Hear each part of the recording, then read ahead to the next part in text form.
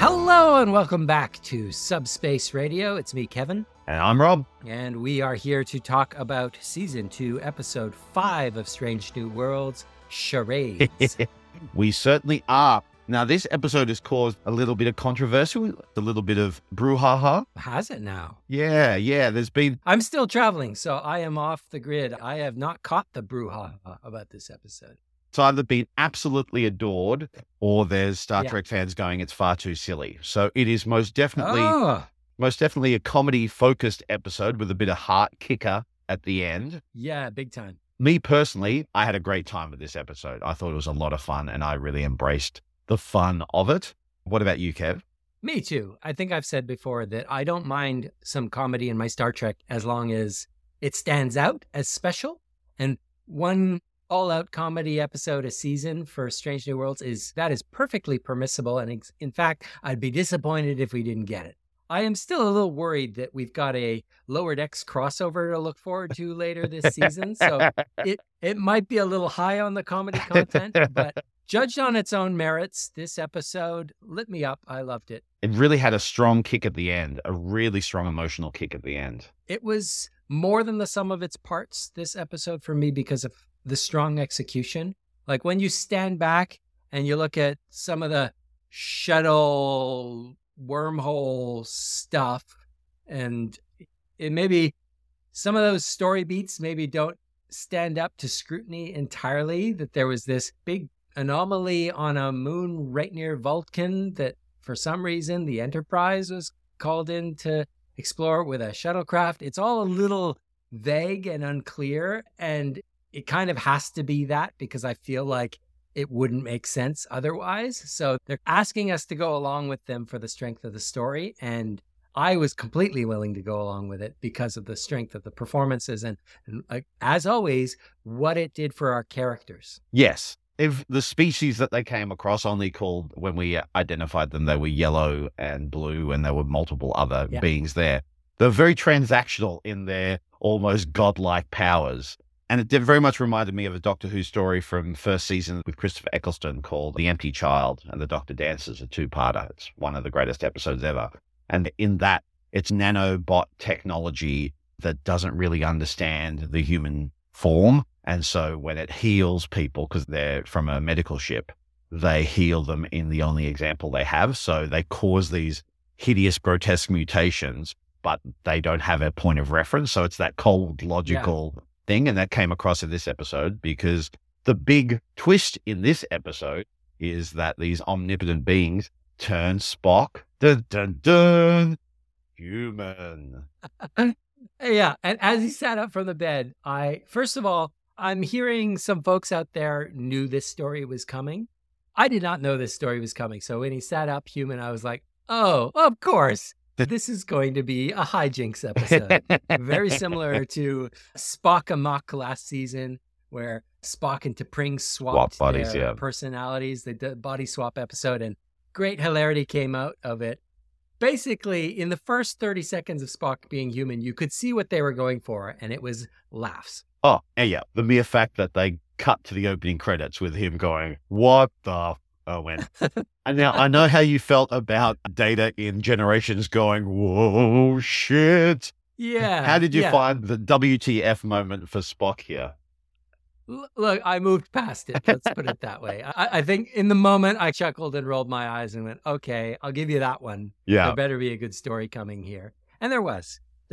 I feel like something that's interesting about this episode is that a lot of the comedy serves to disarm us for the emotional gut punches that come towards the end. There are some really big gut punches here, Kevin, and I really am there for it. Can I just say, it is great to have Mia Kurnish back as Amanda Grayson. She appeared in Discovery. Yeah. And as a man of 45 years old who grew up in the 80s and 90s and a hot-blooded heterosexual male, I was very familiar with Mia's work. She is incredible, an incredible actress. And she was this darling of the independent theater scene in the 90s. She did an incredible Canadian film, Exotica. She did Unidentified Human Remains and The True Nature of Love, the film version of that. She was in The Crow 2, horrible film, but she was amazing. She did The L Word. She was this like really powerful, talented, deep sexy actress in the 90s, and she got lost in the system. And for her to come back, and in typical Star Trek fashion, when Zachary Quinto's mum in the movies is Winona Ryder, they bring in Mia, who's only 10 years older than Ethan Peck.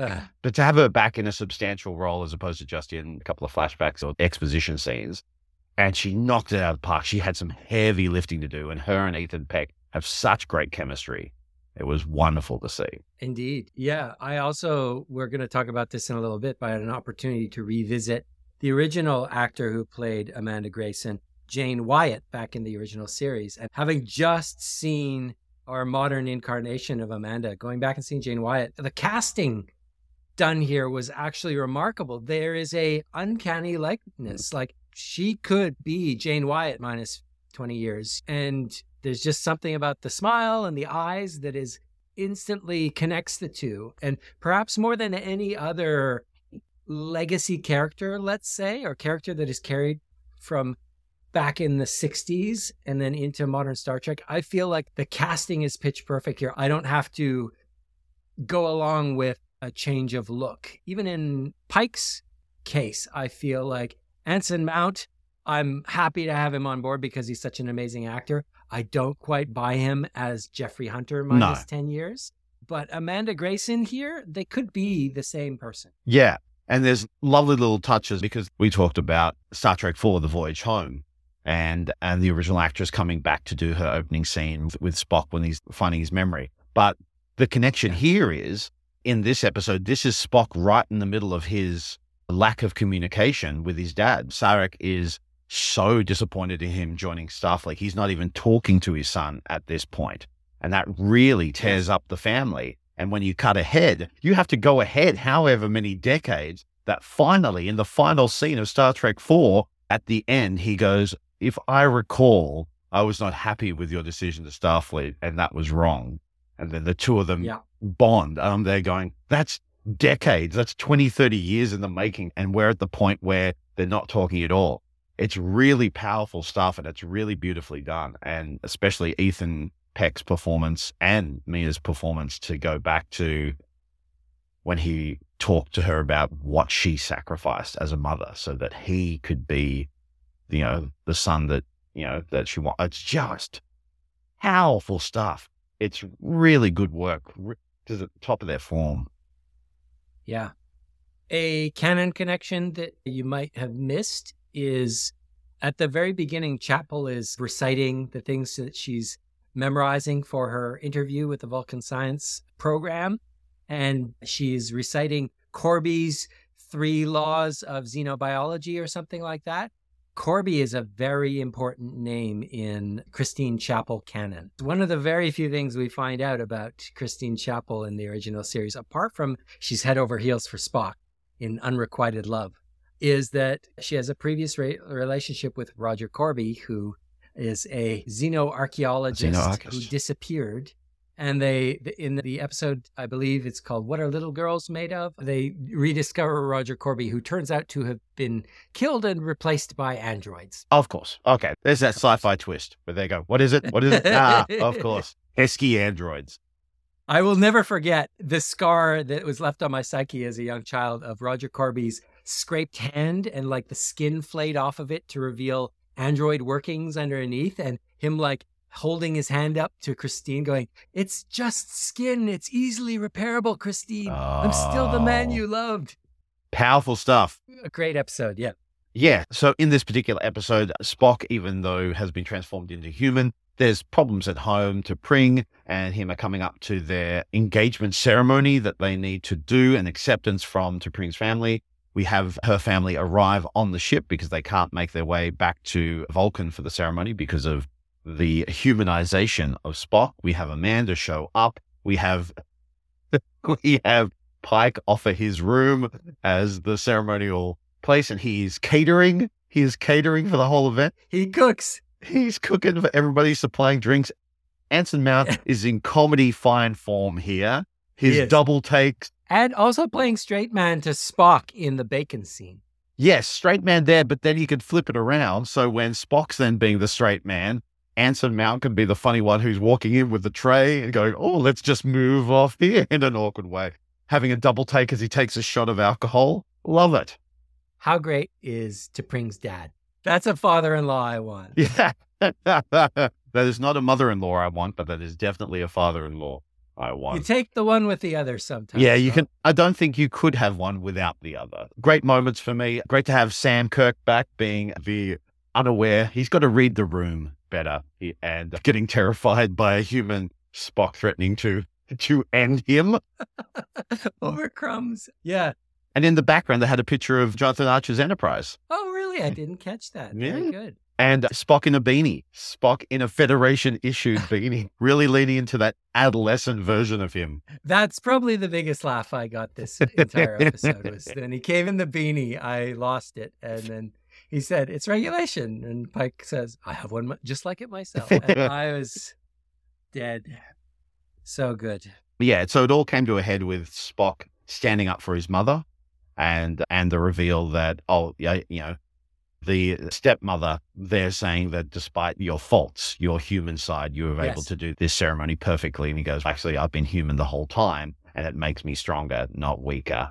And his connection about his mother is beautifully done. But at the end, it's really interesting because like our first shenanigans episode was the body swap, and that brought T'Pring and Spock close together. And another shenanigans episode used for T'Pring and Spock having some time apart. I mean, obviously we know this is a doomed relationship anyway, but it's amazing how to deal with these Vulcan emotional journeys, we put them in shenanigans. I'm sure we have not seen the last of T'Pring, not least because that actor is amazing. She's incredible. Incredible. She elevates every episode that she comes in. And that costume, whew, the outfit that she and her mother-in-law argued about for 3 hours, I'm going to say it was worth it because she looked amazing. Oh, I think Ethan Peck said something about it was really good, or he made a comment about how good it was, and they're going, I'm right there with you. But yes, I'm sure we'll see her again. We've got the dangling thread of Cybok in the rehabilitation clinic for Vulcans, so I'm sure we'll see T'Pring in that context, if no other. But it was notable to me that the way this episode leaves off Spock and T'Pring could roll right into the original series now. If the next thing we saw of T'Pring was Spock doing one of his awkward family reveals where it's like, oh yeah, that's my wife. You never told us you had a wife. Like that 5-10 years from now is perfectly believable as a next beat. Like Spock is emotionally unaware enough that he could let it fester in this state for 10 years until he is forced to fight for his wife, as it were, in Amok Time. Yes. In the original series. But I'm sure we have more to see of T'Pring and Spock. Yeah, I was a little bit disappointed with the appearance of Amanda Grayson and that tantalizing hint of her knowing Pelia that we didn't have Carol Kane in the episode. Hopefully that is a payoff we get to see with Pelia investing so much going. Yeah, it was awkward, isn't it? That they went out of their way to set up Pelia for no reason that we know of yet, is a friend of Spock's mother's. And then Spock's mother appears and says, okay, we're going to get that payoff, right? And they say, no, not this week. Sorry. It was a little weird. This is one of the episodes where Carol Kane isn't in it. And I was, I was looking out for that. I was hoping for that. And of course, the big reveal at the end is that Chapel and Spock. Oh, such a great build up to that was quite a kiss is what I'm going to say. Look, we have, I fought for most of our last season to do an episode fully focused on sex, Kevin. You finally submitted and allowed us to do one episode, and it was hot. It was incredibly hot. This proves that you don't need to go to the sex in order to make it hot. No, you don't. This was some steamy stuff. The scene before where Chapel comes with the cure and Spock is about to confess his feelings, and she just goes, nope, stabs you in the neck, and then walks out like in tears. When she walks out, this is like a recurring motif that in Strange New Worlds now, where the shot either begins or ends in soft focus and the character walks into focus rather than her walking forward and them racking, like following her with the focus. The camera is sitting there waiting until she is ready to enter the frame, and she steps forward, and just that devastation on her face. That feeling of it like coming into focus in front of us makes it that much more Just so much going on there of the story working, the acting working, and the camera work working to make us really feel that moment that makes the next one where they finally kiss in Spock's quarters feel that much more elated. We've spoken a lot about Spock in this, but it's very much a Chapel episode as well, and her emotional journey. They've really added so many layers to Nurse Chapel as a character. She's complex. She's not someone you completely see as infallible. She's got so many faults and problems and issues, but it never gets in the way of her doing a great job. And she's true to herself. And she went through a lot this time. I've had my doubts about Jess Bush's ability to add to the legacy of Majel Roddenberry in this role, but long ago now she sold me, and now I am just like so glad we still have her. In this episode, when they fly into the blue funnel and they are standing in the trans-dimensional space, arguing over whether their complaint period has expired or not, and whether friends are allowed to make complaints, that moment where Chapel is standing face to face with nothing and needs to confess her feelings in order to save Spock.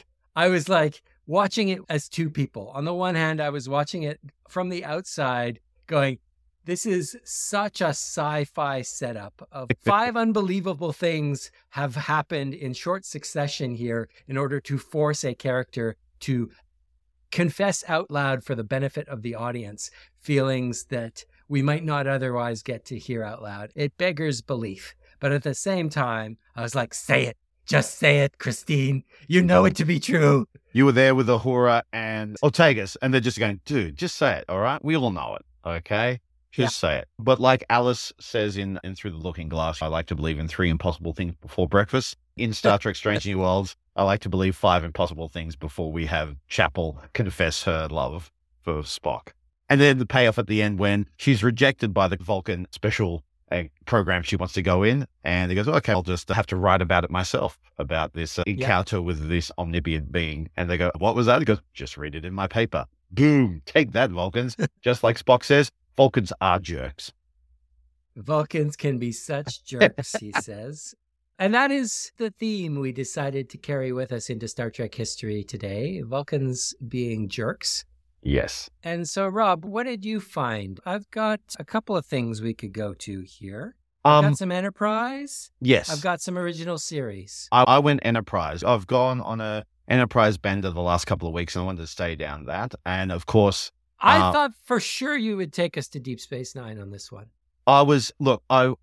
Because of the recent sad, tragic news of the passing of showrunner of season 4 of Enterprise, Manny Koto, recently passing away with pancreatic cancer. We send our sympathy and well wishes to him and his family. What an incredible legacy with Star Trek. And he doesn't really get the focus that he should. I mean, I wasn't aware of him until quite recently. And so I find it quite heartbreaking that I've only just discovered the impact he had on Star Trek, and to have that taken away. He was such a important part of finding the voice and shape of Enterprise, which was really lost for quite some time. So yeah, I went down the rabbit hole of Enterprise for this one. Absolutely. I'm right there with you. I watched a bit of season 4 Enterprise myself this week. You wanna intro it for our audience, Rob? Yes, I focused on the 3-part story, as they do in season 4, to cut back on money. They did a lot of multi-episode stories. How very Doctor Who. And we're looking at the 3-part story, The Forge, Awakening, and Kashara. So this is tying up a lot of loose ends that have been going in the previous 3 seasons. It starts at the Vulcan embassy with the Admiral and one of the representatives from Vulcan talking about the Starfleet and Earth ready and wanting to go on into adventures on their own without being babysat by the Vulcans, which they've been doing pretty much since first contact. And tension back and forth until there's a hit, an explosion, where the Admiral is killed, close friend of Archer, and the delegate from Vulcan has been saved by the Admiral's sacrifice. And that takes us down a massive 3-part adventure, which I think is probably a little bit too long. 3 parts is probably, I'd say they're welcome a bit, but it goes through who caused this explosion. There's the High Council of Vulcan, who seem to be intent on blaming it on a dissident faction of the Vulcans. The Cyranites. The Cyranites, and also blaming the Andorians.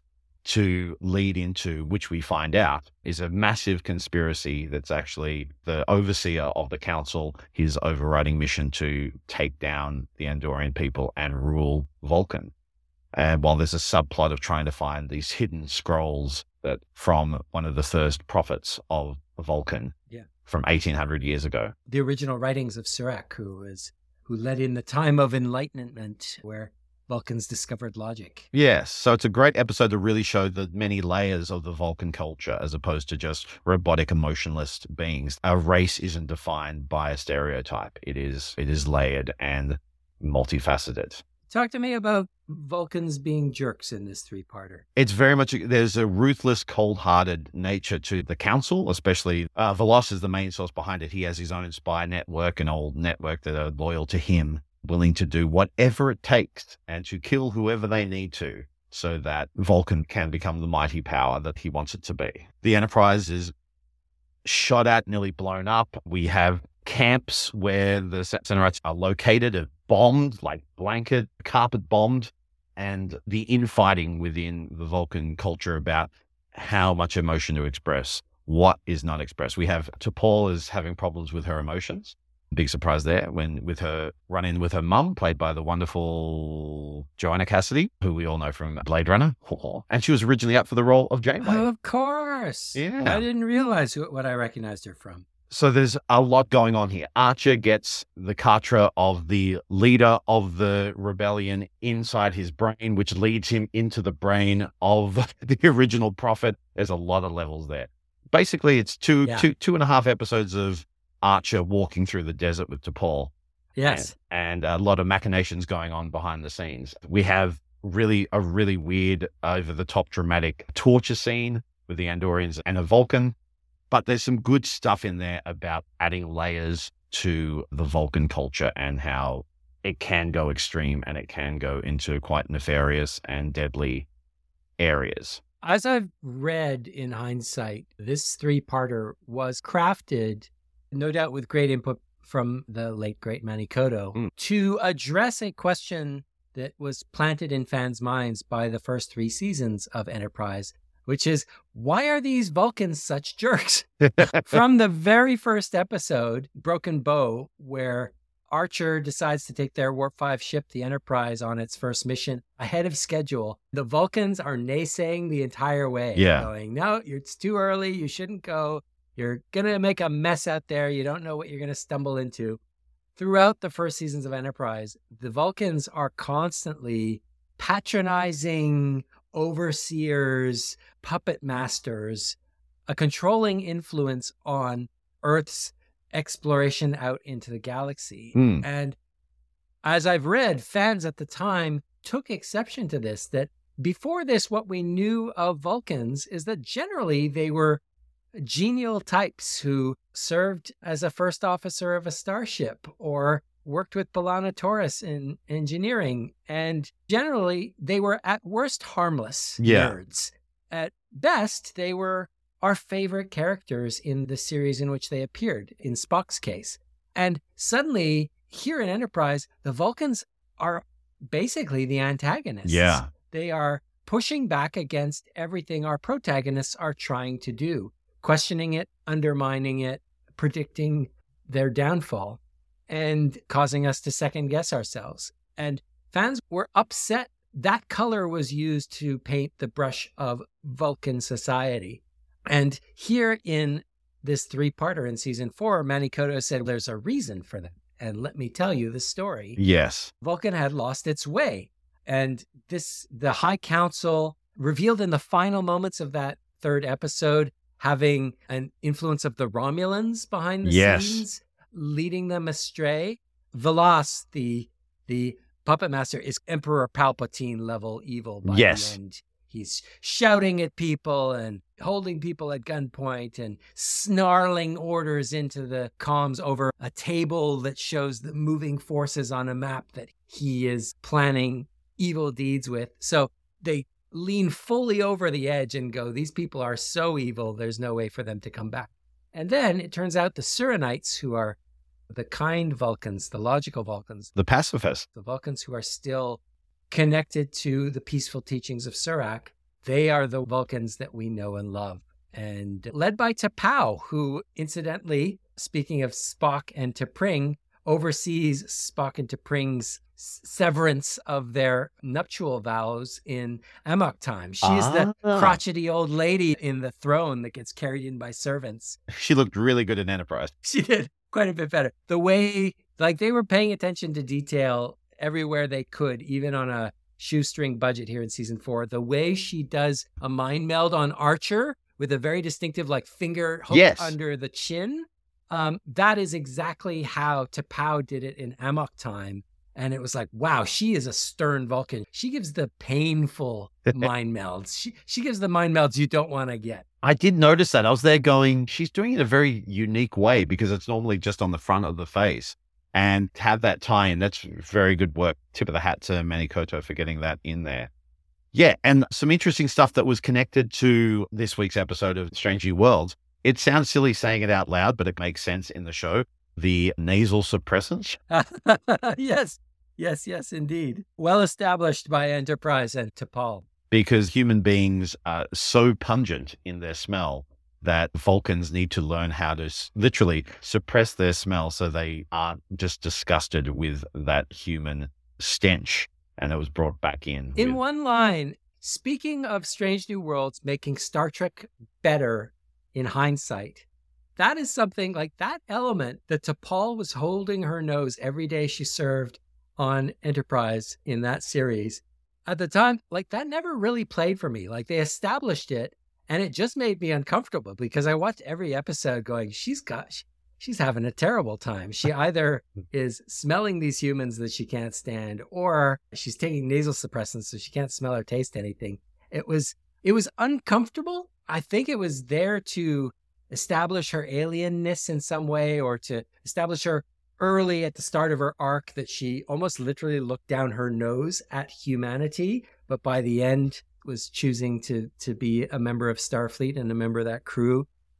Like, I can see what they were going for there, but in reality, it just made me uncomfortable for her because I was like, yeah, on your best day, everything reeks at your work. Oh. And so there was never a moment in Enterprise where I was like, oh, yeah, that's a payoff. I enjoy that now. But here, in one line, Spock, he smells his armpits and goes, do I smell more human? And I laughed for all of that setup of Enterprise. Like, suddenly all of that paid off in that one moment of Ethan Peck smelling his underarms. And I was like, it's better. It's now better than it was. Definitely. I totally agree. So yeah, I focused on those episodes they added more to the canon of Star Trek and just definitely to the Vulcans. They needed to go through this to get to the species we all know and love in the original series, which is, as we know, 100 years from now. So what this series of episodes did, there are a few versions of Vulcans are jerks in my mind. One is here, Vulcans are jerks because they've lost their way, forgotten the teachings of Surak. They're power-hungry, fear-driven, Romulan-influenced, evil villains. That's one version of Vulcans being jerks. But there's a bit of a second version, which is the Vulcans are racist jerks. Yes. And that even in the Suranites here, where T'Pau says she's going to do the ritual to extract Surak's Katra from Captain Archer, whether he agrees to it or not. And she is not about to let the future of her people be at risk for the life of one human, she says with revulsion. Even our good Vulcans here in Enterprise, they look down on humanity. They see them as lesser. And that is something, that is the color I think that is strongest in Vulcans Are Jerks this week in Charades, that you get the strong sense, although it is never said out loud, that Chapel is being rejected, not for her skills or for the fact that she paraphrased Corby's rules of xenoarchaeology. She's being rejected because she's human and Vulcans are racist. Yeah, and you definitely see that. How is it for Amanda Grayson living in a culture that hates her, and they hate her purely just because of that she is human, not for anything about her as a person? And in that episode, Charades, in the episode we just did, they are outwardly racist to her, like the undermining comments. It's not like out and saying, we hate you, because that's not what racists do, but just the turn of phrase, the slight emphasis on a certain word or implying things. It was just hits so much deeper. And it is, you can see it's a racist culture. And the third point to you is they can be this way, they can be racist, or they can be just really good baseball players and treat the other team like inferiors. If you weren't going to say it, I was, Rob. Why don't you take us out to the holosuite for a second and remind us of what happened to Benjamin Sisko? Yes, so it is an episode that we have focused on before when we did do, I think it was, it was episodes that, it was either holodeck episodes or it was an episode talking about changing the palette when it's all a bit harsh. Anyway, it's basically an excuse for Sisko to finally play some baseball or be involved in a baseball game because he loves it so much. He has a run-in with a former colleague within the Federation who is, of course, a Vulcan who say, we're stronger, we're faster, we're better, and we can beat you in anything. This is Captain Solok in Take Me Out to the Holosuite, which is Season 7, Episode 4 of Deep Space Nine. So we're right at the pointy end of the Dominion War. This captain runs a ship only with Vulcans. The entire crew is Vulcans. And so they challenge, there was a challenge for a baseball game where, despite the fact that Vulcans are more intelligent, faster, and better athletes, the ragtag band of Deep Space Niners get together and with their heart, Kevin, they give Rom a go, and Rom, even though they don't win the game, they win the spirit of what's important. The winner today was baseball. They score 1 point and celebrate.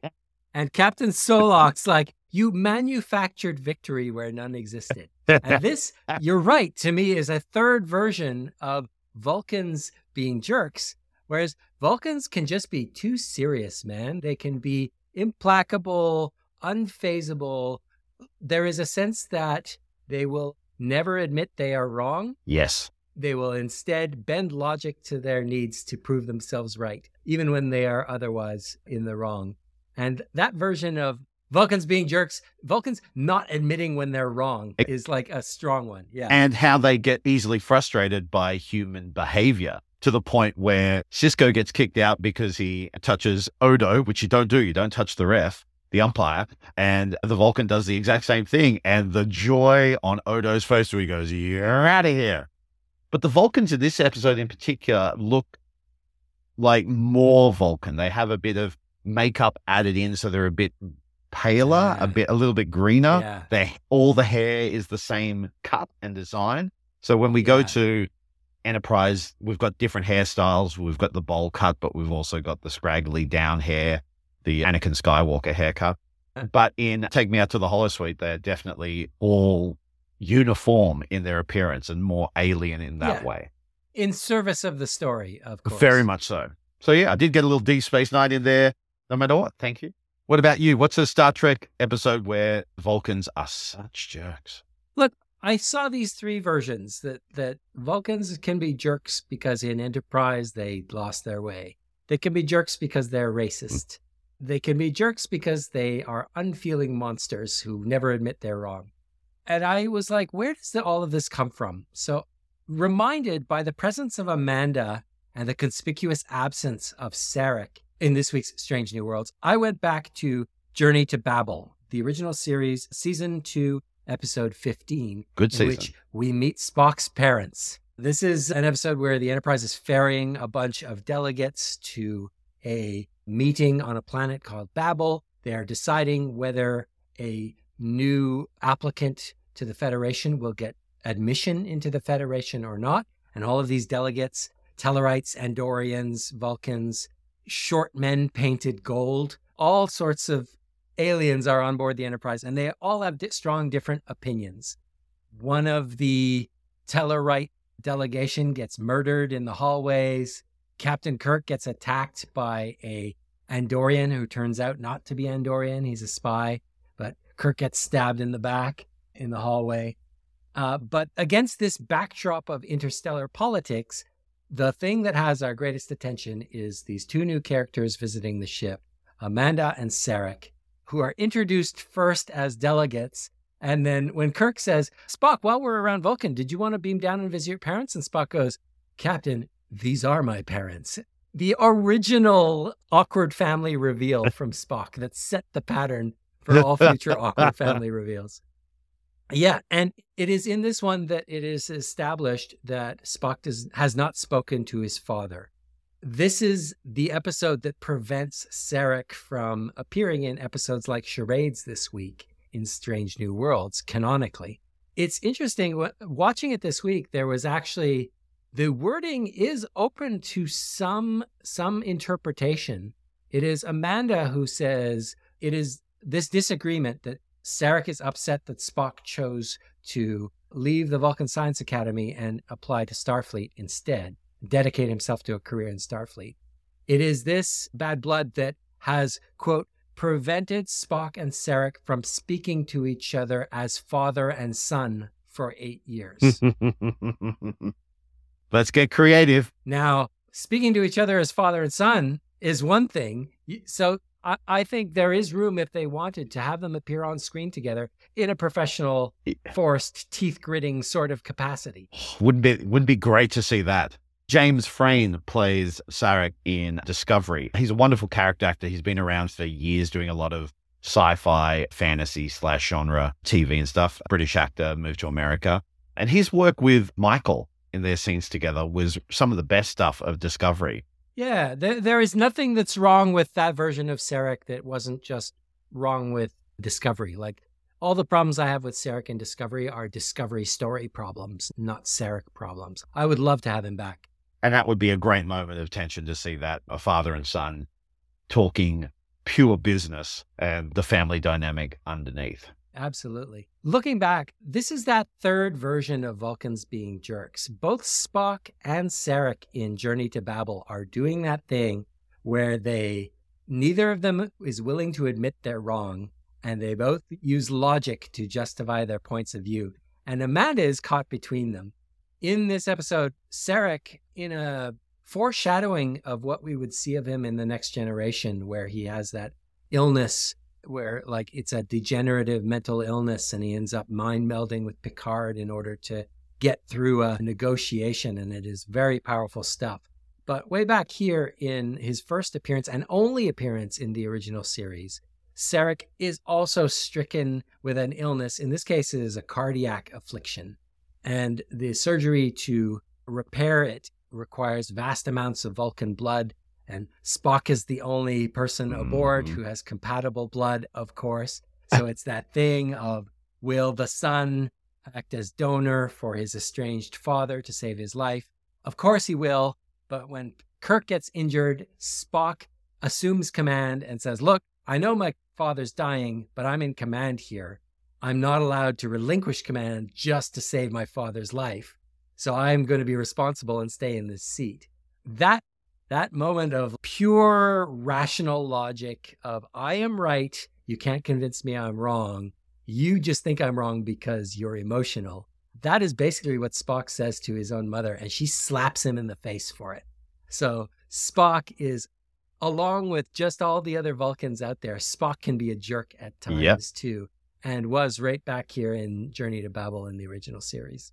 Awesome stuff. Yes, obviously Mark Leonard impressed. Long live the father of Spock. And he came back in the movies. And much more memorable in the movies and in TNG. I love Sarek, like how much of him we got. Like, it is so little, but how much he did, like the lasting legacy of that character from so little, I really admire. Yeah, his work in the movies is incredible. That was my first taste of Mark Leonard, and to bring him back from the original series is outstanding. And his work, especially in Star Trek 3 and 4, is wonderful. So yeah, there you go. There are many kinds of Vulcans being jerks. They can be misled by Romans. They can be space racists, and they can be just unwilling to admit when they're wrong. They make baseball unfun.